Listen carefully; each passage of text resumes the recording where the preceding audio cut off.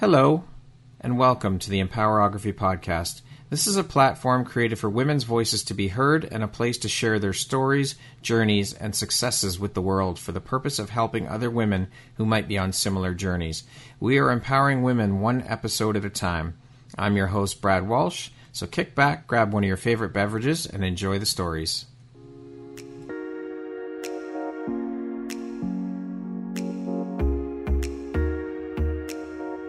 If you're looking for jewelry that makes an impact on your self-care routine and your style, Empowerography would love to offer you a discount code to one of our exclusive partners, Quartz and Canary Jewelry and Wellness Company. Please use code EMPOWER15 to receive 15% off upon checkout at www.quartzandcanary.com. Quartz and Canary is truly the place where spirituality meets style. Hello there, Brad Walsh here, your host of the Empowerography Podcast. Today, my guest is Allison Lang. She is an athlete, a model, a spokesperson, and an amputee and disability advocate. How are you doing today, Allison? I'm doing great. Thanks for having me, Brad. Well, thank you so much for making the time to be here today. I know that you and I have been trying to connect and get this done for quite some time. So I'm so happy and so grateful to finally have you here and be able to connect and sit down with you and share in your journey and your story with the Empowerography community and learn a bit more about who you are and what you do. So I'm very grateful for you. I appreciate you. So thank you for making the time to be here. Thank you for asking me to be here. I'm grateful for you too. I know it's been a long time coming, but they say good things come to those that wait. So. That's right. That's right. So as mentioned, you're an athlete, a model, a spokesperson, and an amputee and disability advocate. That's a hell of a lot of hats you wear, Allison. How do you find the time and what does balance mean to you? How do you balance it all? That's such a tough question. It's taken me a lot of practice to find balance in my life, but I truly feel that when you're passionate about something, you don't even have to try to make time for it. It just naturally happens. So, I haven't always been confident to discuss disability, but it's impacted my life in so many ways. I've been disabled ever since I was born that now I feel it is almost my duty to pave that path, and balance is truly important. I'm a very social being, so balancing all my work with also connecting with my family and friends is so important. But I definitely think having fun and working hard play hand in hand. For sure. Now, as you mentioned, you are an advocate for amputees and people with disabilities. How long have you been doing the advocacy work?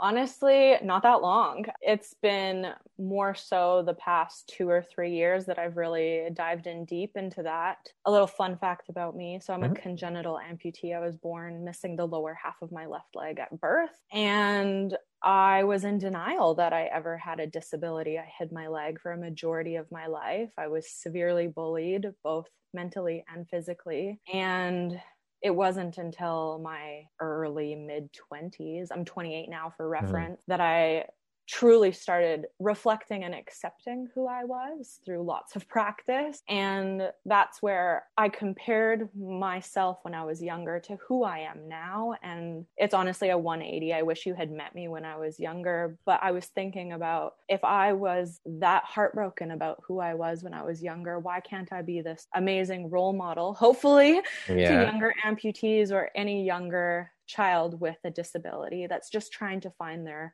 way and navigate this very ableist society that we live in. Well, I love that you have found your voice and found yourself and are doing this work to give back and help, because you were in that position. You're doing it from experience. You're doing it to help pay it forward and give others and show others the right path, that you don't have to feel that way, that it's good to be. It's okay to be who you are authentically and embrace that and share that with the world. Absolutely. I actually have goosebumps with you saying that, even because if I was 15 and someone had told me I'd be having this conversation right now with you, I would not believe it. So.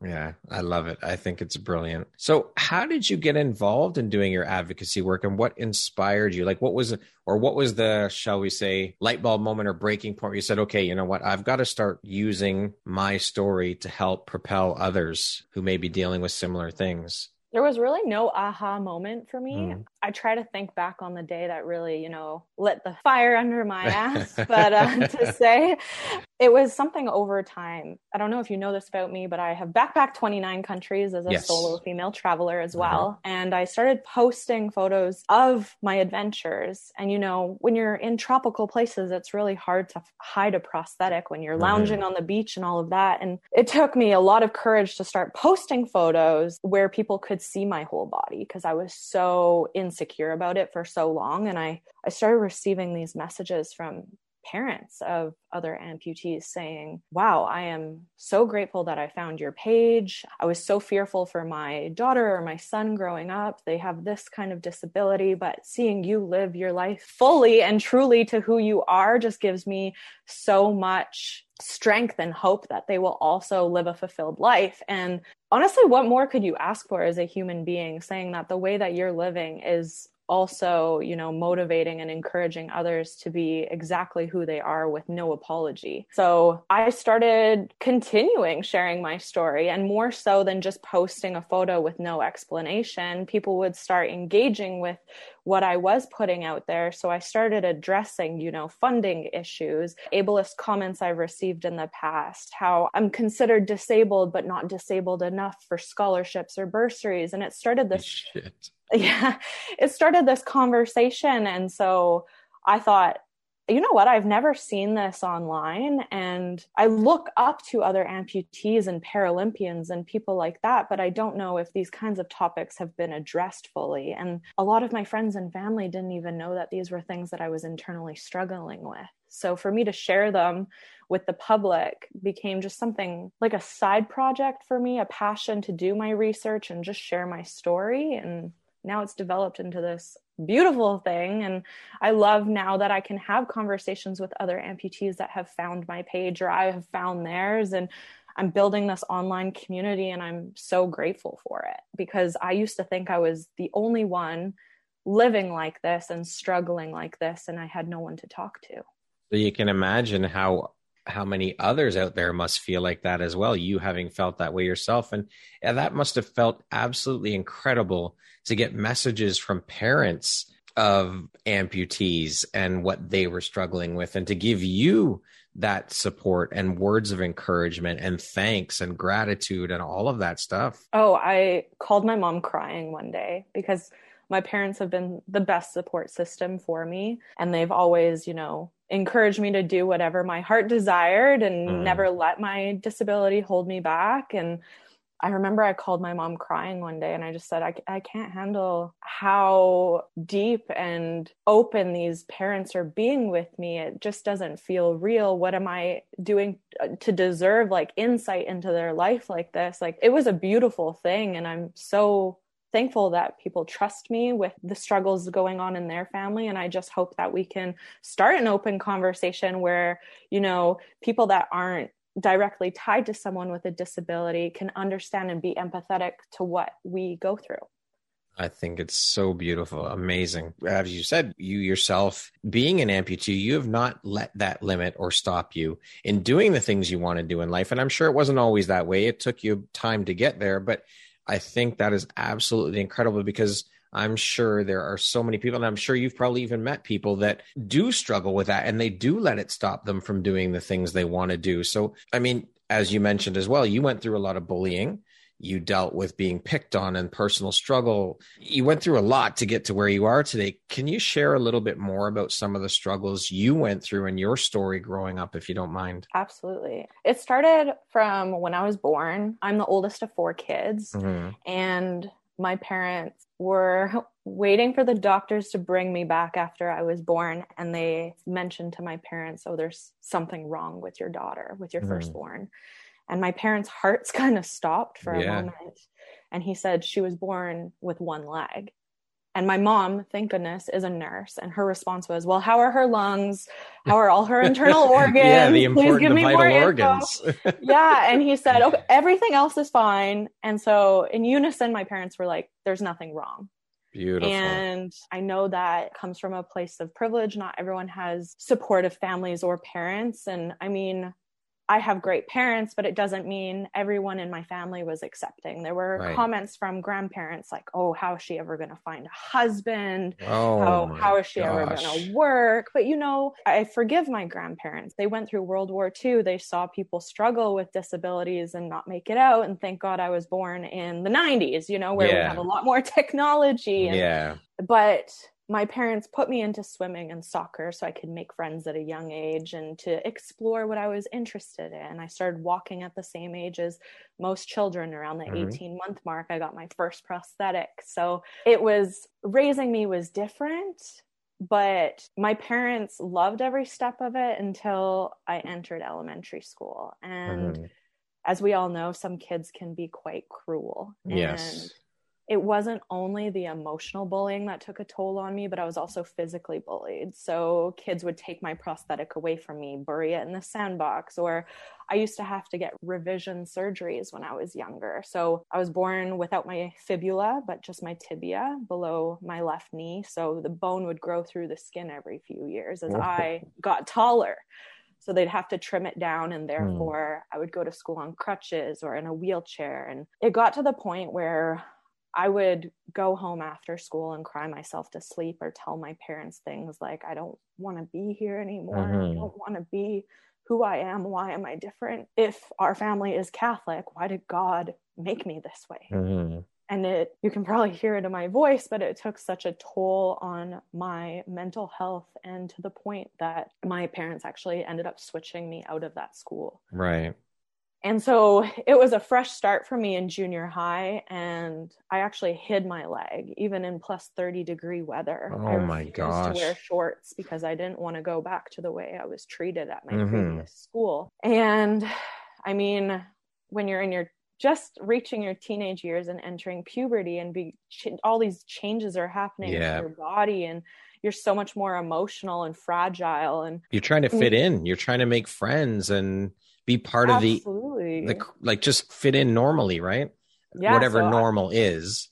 I would refuse to go to sleepovers or pool parties in fear that someone would figure out. And one day I did kind of test it out. I had a crush on this boy, and he was going swimming, and my friends were going swimming. So I show up, but I was wearing these long board shorts to kind of hide my knee, because beneath the knee, it kind of looks real from afar, but not entirely. Right. And someone was like, oh, is that your crush? And he just looked at me, saw my leg, and responded, not anymore. So as a young female entering the dating scene, I was shattered. And no doubt that made me also just, going into high school, not showing my leg. I stopped playing sports because I didn't want people to see me in shorts. I didn't want them to ask why I was running differently, or sometimes I have to take my leg off, just like feet, it gets sweaty, wipe it down. And I didn't want to have to do that in front of anybody and fear that I would be ostracized again. So I was shattered in more ways than one, and I missed out on a lot of life opportunities. And so I have vowed to myself now that, I'm not saying that it was something overnight where I have built my confidence, but it was probably more university where, people are adults and they have more detailed things to think about themselves than anybody else. We have now bills to pay, rent, all these other things. We're just trying to survive. And I practice gratitude a lot and words of affirmation. And I would write things down about myself that I wanted to believe, as far as like, you're beautiful, you're smart, you have a family that loves you, and anything to kind of keep me going that wasn't so fixated on my prosthetic or being disabled. And if people referred to me as disabled, I would correct them and say, no, I'm not, I'm differently abled. And I love it. It's so funny because I'm so against that now, as you know, because we'll get into that later, but I struggled every day of my life with this. It was more internal ableism that I was trying to combat in my late teens, early 20s. And now I'm just like, I'm going to be myself.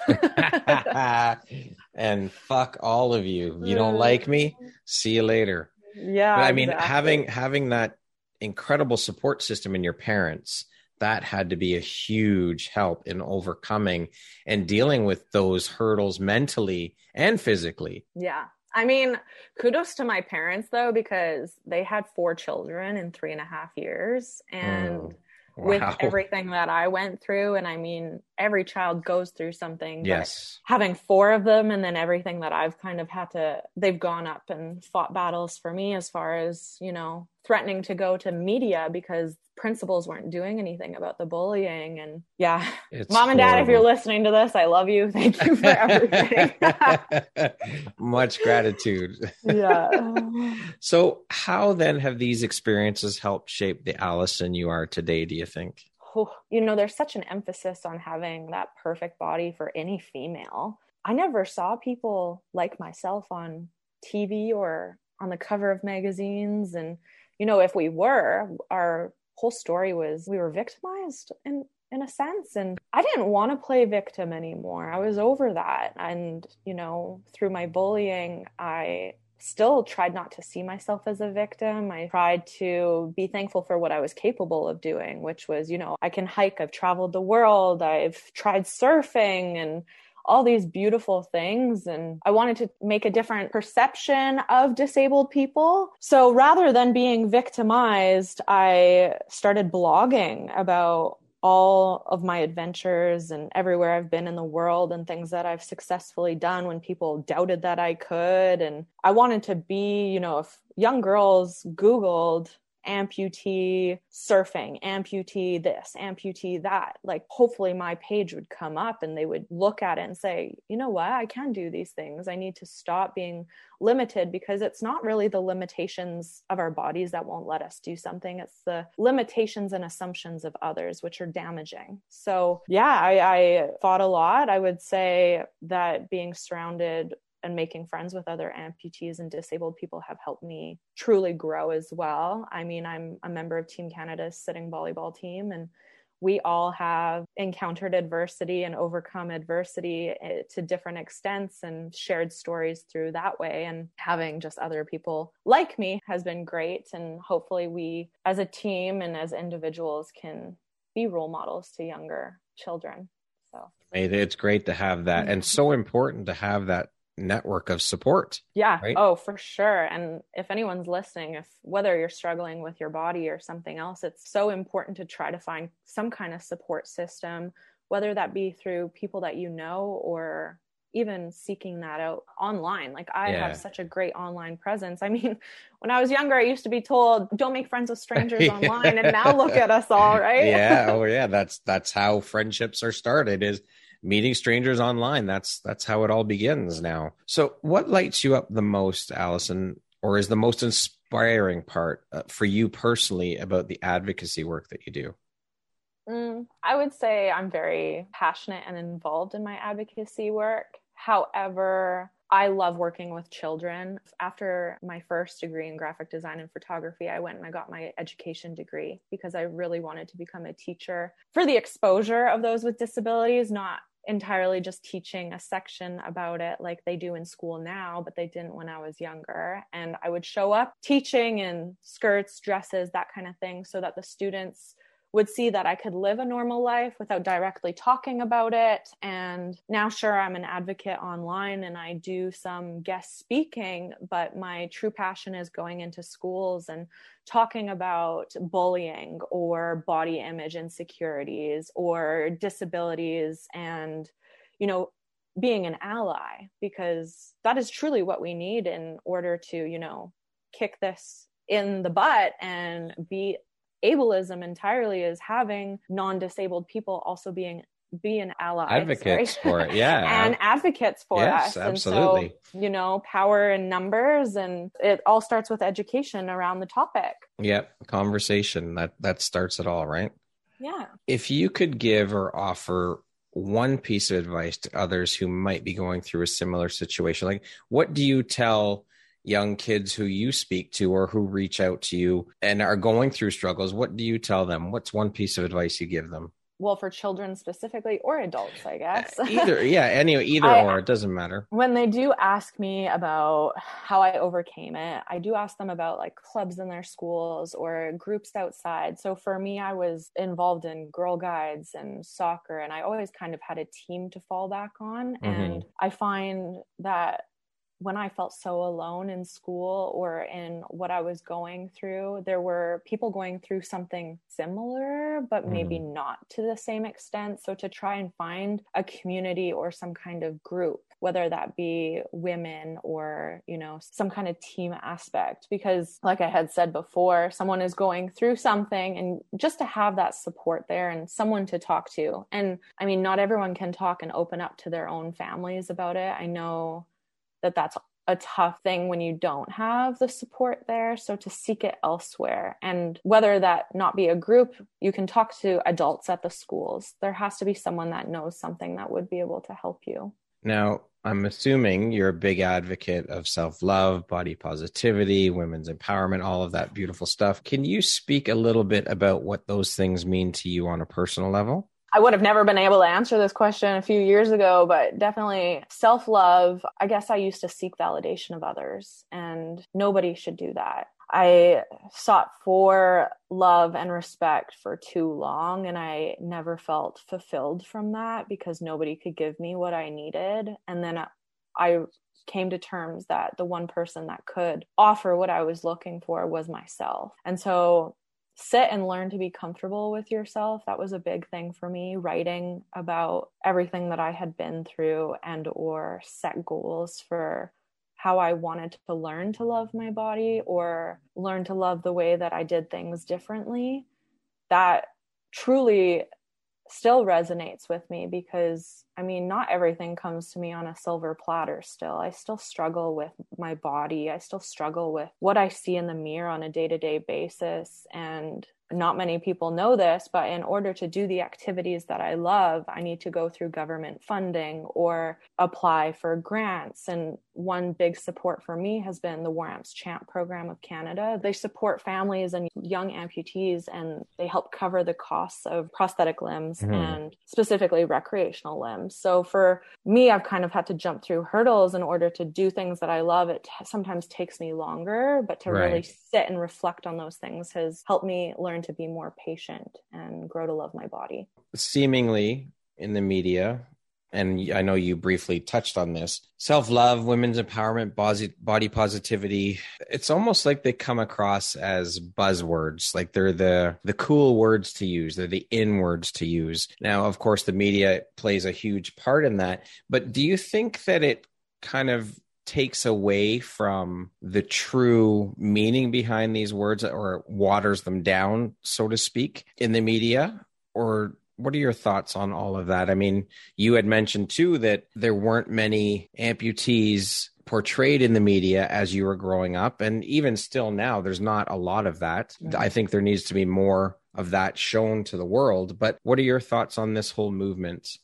Yeah, I first want to touch on saying that I'm so happy that this movement has finally taken place. It's been too long where, you know, men and women have struggled with comparing their bodies to what they see online or in the media. But I truly do believe that specifically the word body positivity is greatly watered down. And I love seeing women posting that they love their bodies online. That is great. Let's learn to love our bodies, support one another. But that word was actually first used within the women's Black community because, you know, they had to fight not only racial stuff, but the shapes of their bodies, the curvature and their beautiful curves. And if you even Google the word body positivity, it was set out for minority groups. So those of the BIPOC community, LGBTQ plus community, the disabled community, etc. So for people to post a photo of themselves in an average or thin white body, for instance, and you see their roles and they use the hashtag body positivity. That's not what that's not what the movement is for. It's great that you are learning to love and accept your roles when for so long we've been told that they're not beautiful and we should have a six-pack chiseled ab section, but that word is being misused, and it's for minority groups fighting back for acceptance, because we have been ostracized for so long and looked at as not beautiful. And in order to portray us, they've used able-bodied people, or we haven't really been in the forefront yet. And so we're still fighting for that recognition and that true love and acceptance that society seems to still, push us into the back corner and be like, we see you, we hear you, but they don't want us to be fully stay where you involved. are, kind of thing. We don't want to bring you to the forefront. Exactly. Like even inclusion and diversity, those words are huge buzzwords when you're applying for jobs now. However, when I apply for jobs or I ask certain companies, what is the percentage of disabled people you've hired? It's extremely low, or I get a 0. And I'm like, how is that inclusive and diverse when, there's 1 billion disabled people on this planet? 1 billion. We are the largest minority in the world. We sit at 15% because not every disability is visible. There's mental disabilities, physical disabilities. So in order to have those buzzwords, as you say, really impact the minority and our community, there's still a lot of work to be done. Absolutely. 100%. Now, speaking of empowerment, Allison, what does that word mean to you? How do you define it? I think the word empowerment for me changes day by day on how I'm feeling and what I need in that moment to feel empowered and to feel strength. But for me, empowerment would be having the strength and the courage to authentically live as myself. And I mean, here we're talking about me having the empowerment and the drive to truly advocate for others. But sometimes you just need to be empowered to be truly who you are and show up as you are. So there are different levels. It's on a spectrum. But very true. Let's talk a little bit. And I know you alluded to it earlier. You've competed as part of Canada's sitting volleyball team internationally in England, the US, Brazil, and represented Canada in the Pan Am Games. How did you first get involved in being part of Canada's sitting volleyball team, and how was that experience for you? First of all, I just have to say it's the best experience of my life. All the girls on my team are excellent, and the coaching staff are amazing. Honestly, I don't have a volleyball background, so I never played it growing up, but I was always athletic. And like I had mentioned through the War Amps and how they help cover prosthetic limbs for children, they also have annual seminars for families. So I would go annually, and I became friends with one of the girls at these seminars that, the team had just started. It was in its grassroots and they were looking for athletes. So one thing that I like to say, or don't necessarily always like to say, but the difference between the Olympics and the Paralympics, sometimes the Paralympic athletes become disabled and then they become athletes, rather than when you're an Olympic athlete, you are able-bodied, but you work towards one sport or one athleticism to master, to go to the Olympics. Right. So for me, I had met this girl and she's like, why don't you just come try it? And I'm like, well, I've never played volleyball before, but sure. And it was in my hometown in Edmonton. So I showed up and there was maybe 4 or 5 girls on the team at the time. So not even enough to fill a courtside team. And what ended up happening is they set a program in place to train us to become volleyball athletes. So I wouldn't say that I went there anticipating I would be all of a sudden leave and be like, yeah, I'm on Team Canada. I mean, that's every person's dream. Yeah. And it was a big deal. And so I started training with the team. They just wanted bodies to help on the court and stuff. But I mean, through the practices that they set out for us, it really improved my skills quite rapidly, a lot faster than I thought. But I mean, having some kind of sports background definitely helps with the competitive absolutely. aspect. You are already athletic, so absolutely. So that helped in my favor. And then before I knew it, our team grew from 4 to 5 girls to 8 to 10, 11, and we started traveling internationally. So one of my first competitions was in Denver, Colorado, and we showed up and played, and that was my first experience. And I was like, oh, I'm shit. This sucks. Like I wasn't too good, but obviously just getting that international competitive competition experience is so good. And then you can reflect on it and prepare for the next time. And I attended the Pan Am Games in Oklahoma. And then before I knew it, we went to London to compete in zonals and compete against more countries. So before I knew it, we flew to Sao Paulo in Brazil, and we were competing in a Paralympic qualifier for London 2012. And we had been, at this point, I had been on the team from the age of 16 to 21. So I was roughly 21 at this time. Or no, I would have been, still just fresh out of high school. So yeah, traveling. And we lost to Brazil in the 5th set. So normally, as you know, volleyball goes to 3 sets, but if they're tied or so many points, you can go to the 4th, 5th. Yeah. And that was probably one of the most devastating moments of our whole team's career. And we came so close. And I remember flying home and just crying and being like, okay, clearly this sport has made such a huge impact on me. I want to continue doing it.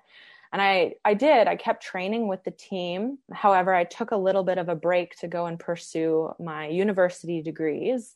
And I just returned actually just a little bit over a year ago, maybe 2 years ago now. So just before the Paralympics in Tokyo 2020. Well, they were set out to be in 2020.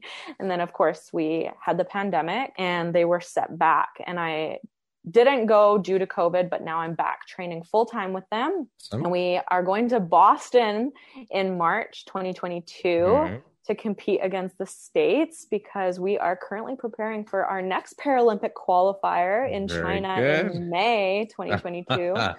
So wish us luck. Stay tuned to watch our journey. Yeah, I'm really excited to be back. That's phenomenal. And I'm sure you guys will kill it. That's amazing. Good for you. Thank you. So as mentioned, you're also a model. How long have you been modeling, and how did you get into modeling? I never set out to be a model. I just want to clarify just that as you first never of all. set out to play volleyball. It just organically guess. Happens. I guess so. But I'm so thankful to be a model, because like I have been preaching this whole time, is I never grew up with a role model or anybody that looked like me. And I'm just so grateful now that the industry is changing. I mean, still has a lot of work to do as far as diversity of any kind of body. It's great. I have a great mother agency here in Montreal. I'm signed with Agence La Suite, and I've been fortunate. I've modeled for Ardennes, which is a clothing line for young girls. So that was a dream come true for me. I've modeled for Via Rail.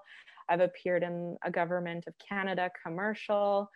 And it's done in a way where, my leg appears in these shots, but it's not the sole focus of them, which I'm so appreciative of, because I don't want it to always be about my leg. I want people to think, you can live a normal life and appear in the background without it being a big deal, without people staring and setting out to ask you, oh, tell me everything about your story.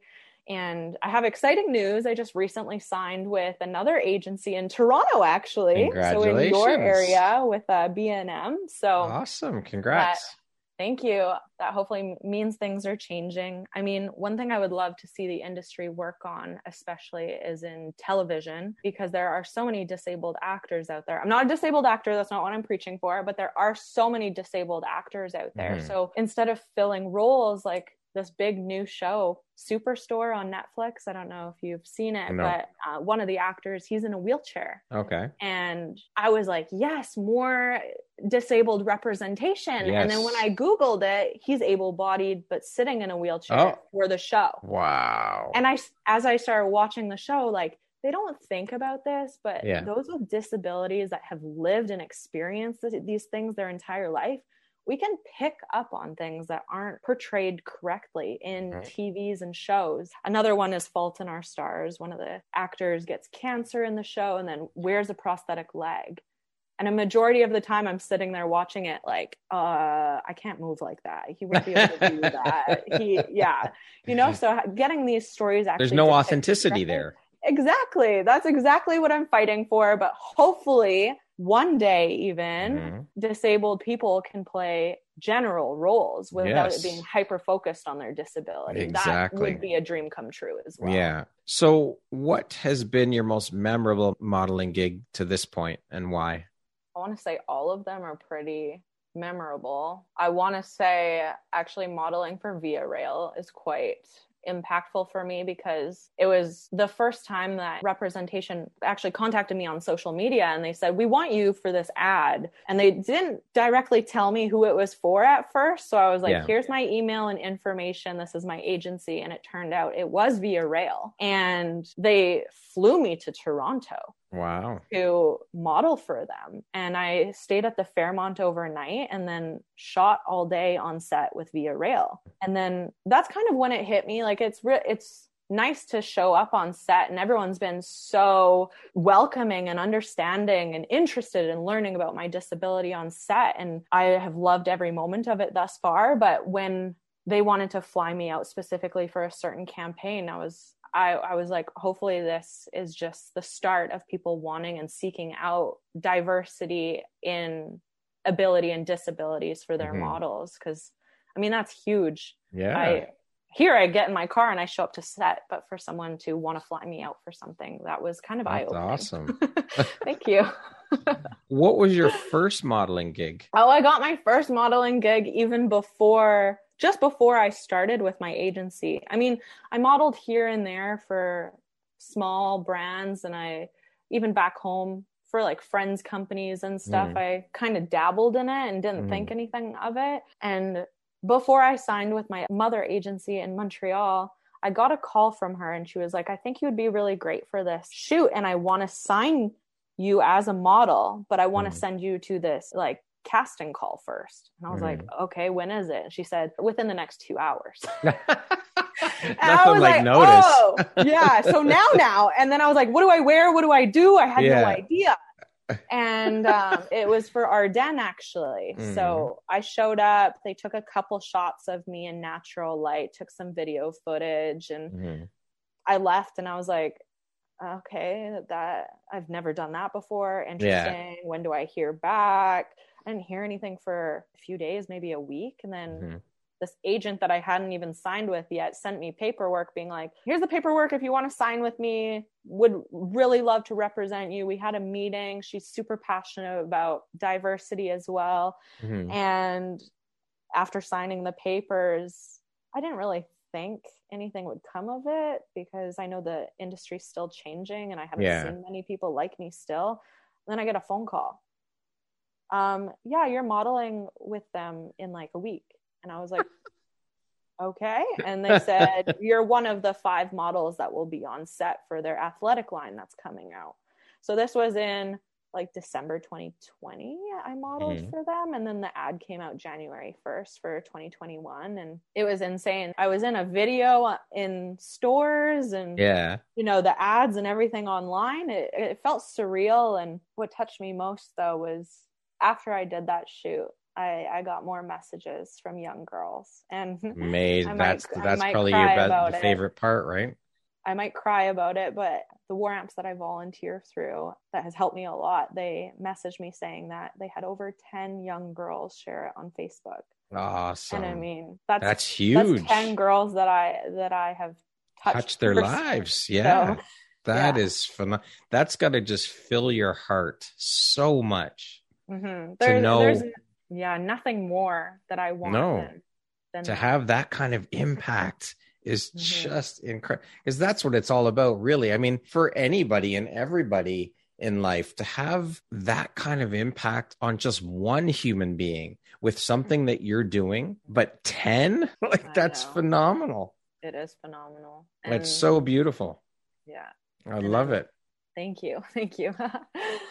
How has going through your personal struggles helped you to empower other people who are going through similar struggles with their disabilities? I don't know if I know exactly how impactful I have been. I would hope that by sharing my story, it's helped people. I've definitely had people write me saying, oh, I thought I was the only one going through this. And that to me is still a deep connection, but sometimes I don't think I'm aware of how much or how deeply I help people. I do get some messages, some direct messages on social media. I get some accounts that reshare my videos or my photos. And I think more recently, because I am growing on social media, there's been 2 cases that this has happened where I'm like, okay, I am on the path I am meant to be on, because I got emails from teachers and in 2 different cities, so 2 total, but 2 children had done a written project about me. Wow. Now Yeah. that's fucking impact.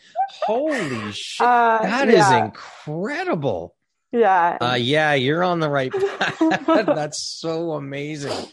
Yeah. Sorry, I'm crying. No, that is fucking huge. That's Yeah. so beautiful. I can't even fathom how that must feel for you.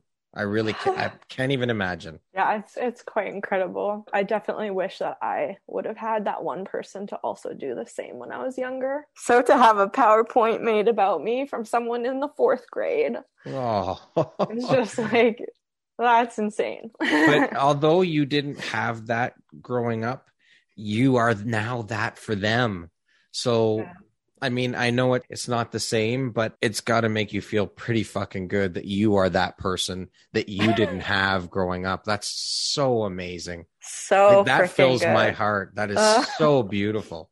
Thank you. Wow. Like I said, I can't even imagine how you must feel having That's that. what keeps me going, honestly. Like, there's so many days I get discouraged because I just want to say that just because someone's disabled, it doesn't mean that they're obligated to share their story with you. I know that not everyone would be comfortable with the amount of exposure and detail I'm giving into my personal struggles and my personal life. However, I do have hard days where I share deep things, and sometimes I feel like people online aren't connecting with it, or there's no response. And then days like this is the only thing that matters. So I want to keep pushing whether or not I get that instant response or whatever it may be online. And I guess that's like still a part of me that I'm struggling with from when I was younger and my trauma and seeking validation. I'm not seeking validation all the time. However, it reminds me that I'm doing this for the right reason. That's it. It just kind of, it reinforces that you're on the right mission. It's not about getting validation for it. It's just about reminder that you are doing the right thing, that you're on the right path, and that you are impacting people. It is being helpful. That's all that is. I know. I think it's phenomenal. Wow. That is just incredible. Absolutely. How many people can say they've had kids do their school projects on them? That is amazing. So amazing. What advice would you give someone who might be interviewing or speaking with or becoming in contact with for the first time with a person with a disability or an amputee? I mean, we know people can be cruel, and you've experienced this, and I'm sure you still experience it, and they get weird about things. So what advice would you give to someone who wants to talk to or approach or interview? What kinds of things would you say? I think that language is not like the language we speak, but language pertaining to disability is important. Like I had mentioned, when I was younger, I used to circle around the word disabled and I would try to avoid it, which almost made me feel like I didn't have a place in this world. Like, what puzzle piece did I fit into? And now our community is taking that word back, and I might advocate for disabled is not a bad word. In fact, it's a fine word. There's just a negative connotation to it that we are now like dismantling due to what able-bodied people have made it out to be. But language is so important. So if you are interested in talking to someone with a disability or interviewing them, or, you know, asking about their story, just ask them what kind of language they like to use around themselves. Similar to how we have these conversations about pronouns now. What pronouns do you associate with or use? It's the same thing. What language do you use? Do you like being called, like, is it person first language? You like being called a disabled woman or a woman with a disability? And it's all personal preference. And for me, I'm quite open. I'll take either because, I mean, it's a part of me. My disability doesn't make up me 100%. Not one characteristic within ourselves makes up our entirety. Right. So definitely asking about language first. I know that some of my friends also like person first, so women with a disability. And in interviews, that's so important, because if you do say the wrong term that that person personally likes to use, it can probably throw off that interview process and how comfortable they'll feel. But one thing that I have learned too is that just because someone is disabled, they don't owe you an explanation. Right. And a lot of the time, if let's say if I'm wearing shorts and I'm entering into a building, I'm more than capable of grabbing the handle and opening the door myself. However, I have experience where people will run in front of me, cut me off, open the door open, be like, here you are, and frantically feel that they need to almost be the hero in every instance around someone with a disability. And I want to remind people that maybe don't offer help unless it's asked for, because we've been living like this probably for longer than you think.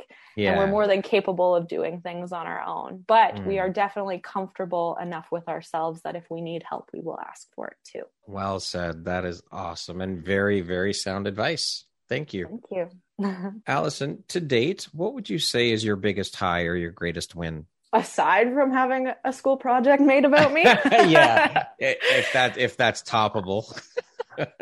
I've had a lot of small victories.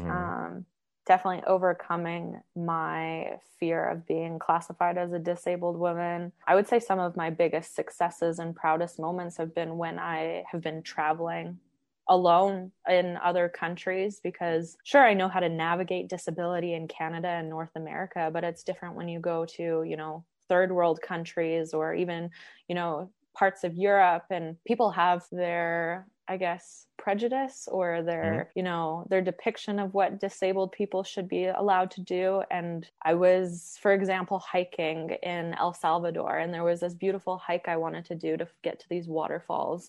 And I was told I wasn't allowed to go because of my leg, which is fine. I can appreciate that not everyone has the education surrounded around disability. Right. However, I grew up in Edmonton, which is not far from Banff and Jasper, and I have hiked my whole life. So I was like, hell no, I'm going to show you that I can do this hike.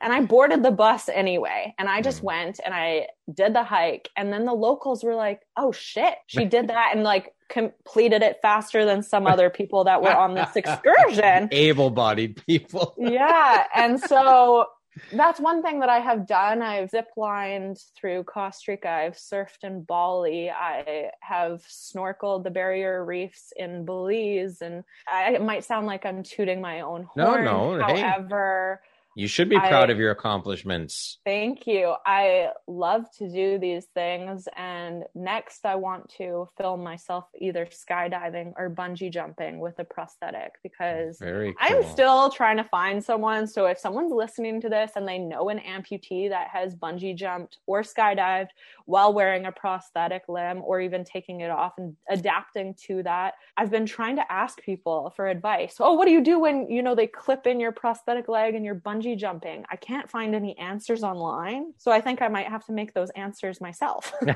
There you go. Yeah. I think that's probably what you'll end up doing, because that's just who you are. I guess. Yeah. So I would say that's an accomplishment I'm very proud of, is just and so you proving. Should be. That's amazing. I love it. What do you think your unique skill set or superpower is that's helped you become successful? Now it's not giving a shit what other people think about me. That's a good one. Taken me so long to get there. But I definitely know that sometimes I can be outspoken and maybe challenge the norm a little bit too much, but really let going of everyone else's thought process, because you only have one life to live, right? So I would say probably. You're such a badass. I love it. Oh, stop. You are. I love it. So, Allison, speaking of success, how do you define the word success? What does that word mean to you? To me, it's being happy with myself. That's most important. Success to me isn't surrounded around money or possessions. It's, I would say, life experiences and happiness. What would you say is one of the best pieces of advice you've ever received? Probably one of the many things my mother has told me. As far as my mom is, I would say, my role model and such a strong feminist. Definitely always fighting for women's places and equality and things of that nature. So she has definitely been such a huge support with me. And one of the big things for me is I guess this would be my biggest piece of advice more recently. So I actually used to perfect the way that my prosthetic looked, and I always wanted it to look real with the same color as the skin on my real leg. And with the pandemic, it was so hard getting appointments to keep up with how the prosthetic shape was upholding. And I asked my mom, how do you think it would work out if I just pulled all of this foam and cover off of it and exposed the metal rod? And my mom just said, it would be badass. So I did it. I did it. And that was a huge stepping stone for me because I'd always had a prosthetic leg that looked real. And now I haven't turned around again. I'm still rocking the metal exposed leg. And good for you. That's Thank you. Amazing. Amazing. Can't say you cut up your leg every day. I did that. Definitely not. What would you say is one of the most important things you've learned in your life? And what was your life like before learning it? And what was your life like after learning it? One of the most important things I learned in my early 20s was your body isn't the most interesting thing about you. And before that, I cared so much on not only about my disability, but whether or not I was thin and feminine enough. And I think that's why I never showed my leg off, because I never felt feminine enough. And then once I was like, wait, I have way more interesting features and things going on in my life than what my body looks like. And I let that go. I just let it go. And now I've been able to be authentically me. That's a hard journey, though. That's a hard thing to do. It's not easy. Mm-hmm. Yeah. So many people struggle with just being who they authentically are. Mm-hmm. And everything starts with self. Absolutely everything. Yeah. Okay, we're going to jump into a little rapid fire section here. So the next grouping of questions would just be 2, 3, 4-word answer type thing, okay? Okay, I'm ready. What was your dream job as a child? Oh, veterinarian. How would you describe yourself in one word? Ambitious. What would your friends and family list as a couple of your best characteristics? Outgoing, supportive, good listener. Okay. Yeah. If you could teach the world one thing, what would it be? About disability.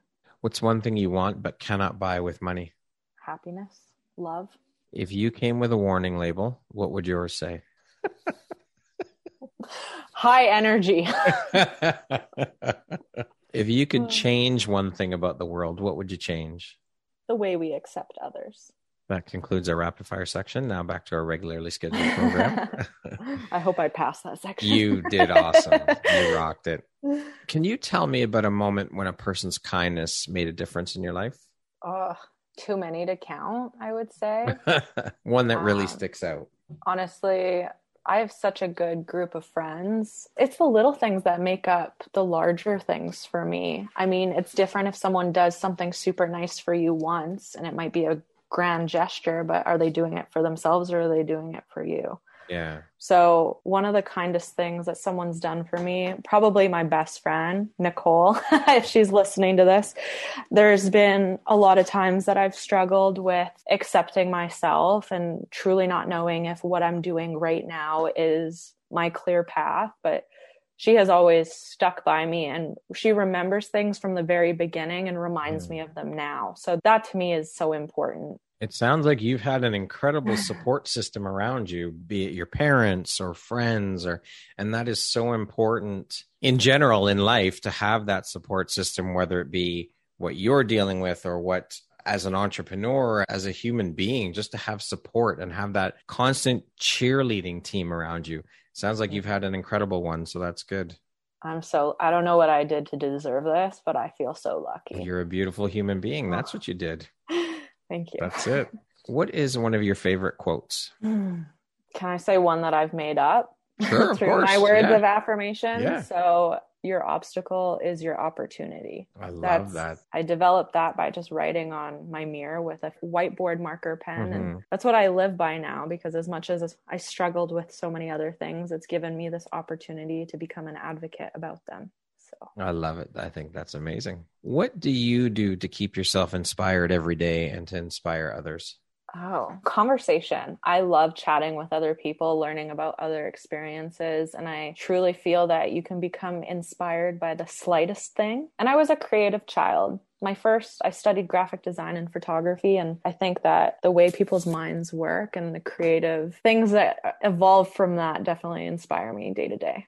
If you had the opportunity to sit down and have a 1-hour conversation with one woman, any woman in the world, who would it be and why? Oh, I'm going to be sad saying this. Can it be someone that has passed on? Yes, of course. It would be my babcia, probably. So my grandma. Sorry, I'm half Polish. No, I figured that's what that was. Yeah, I'm going to cry. But like I had said at the beginning of the interview, how my grandparents were nervous I wouldn't find someone to love me, I know that wasn't her thought when she had passed, but she's been gone now for 3 years. And I just want to talk to her about the woman I've become over the last 3 years. And just let her know that hopefully she's proud and that, she can say that things have changed since she was born, because she also struggled a lot too. I'm sure she's incredibly proud looking down on you. I have no doubt. How could she not be proud of what you have done and what you have accomplished and the woman you've become? Of course. Thank you. I didn't anticipate I would cry so much on this episode, Brad. What are you doing to me?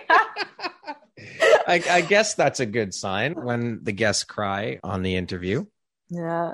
Who in your life has had the biggest impact on you and why? My mother. I already said this, but she stood up for me so many times and always made sure that I was okay despite everything. Like I said, she stood up and threatened to go to the media, would defend me to principals, confronted parents of the children that were bullying me. She helped support me when I did mini presentations in school just to explain my leg once kids found out, in order for them to be more compassionate about it and understanding about it. And she was a great mom for 4 kids, and we all had our shit to go through, but yeah, I would say her. Okay. What is your personal motto? Have fun. I mean, we're here talking about all serious things, but I have fun when I do it. So that's good. Yeah. If you could go back and give your younger self one piece of advice, what would that piece of advice be? Stand up for yourself. I didn't do that enough. And I don't really take shit from people anymore if they're rude about my body especially, or, what I'm doing when they think, I'm doing this for attention, or disabled people won't ever have a place, so leave the table type thing. I wish that I would defended myself a lot when I was younger. Maybe I would have found my strength sooner. Well, you found it now, that's for sure. So yeah. as long as you found it, right? It's true. Lastly, if you were to deliver your last 30-second speech to the world, what would that last 30 seconds sound like? What would you say? I would want to say everyone is struggling with their own things. So as much as you think that people are watching your every move and criticizing and judging your body and what you're capable of or how you are different, they're probably way more invested and fearful of how they're portraying their self. So definitely live authentically to who you are. Love it. Beautiful. Allison, thank you so very much for making the time. I am so grateful for this opportunity to sit down and speak with you. You are an incredible role model. You are an incredible inspiration. You are amazing. You're such a badass. I love it. I've thoroughly enjoyed this conversation. This has been amazing. And as you said in the beginning, things are worth waiting for, right? This, like I said, we've been trying to get this conversation together for a while, but I am so grateful and happy to have been able to finally sit down with you and talk, because I have learned a lot. You have inspired me. You're amazing. You are just a truly beautiful human being and soul and woman. And I appreciate you. Thank you so much. Thank you so much, Brad. That's so kind of you to say. Pumping my tires a little bit too much, but I'm so grateful to have had this conversation with you as well. So thank you so much for having me, even though I know I have kept you waiting. That's okay. It's well worth the wait. Once again, my name is Brad Walsh, host of your Empowerography podcast. Today, my guest has been Allison Lang. She is an athlete, a model, a spokesperson, and an amputee and disability advocate. Thanks so much, Allison. I hope you have an amazing rest of the day. Thanks, you too.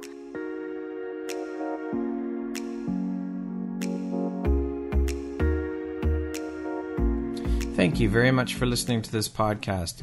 If you haven't yet, please be sure to subscribe, rate, review, and share with all your friends. You can find me at viseuphoria.ca and follow me on Instagram at Empowerography Podcast and on Facebook at Empowerography. Please join me next time for another inspirational story from yet another amazing woman.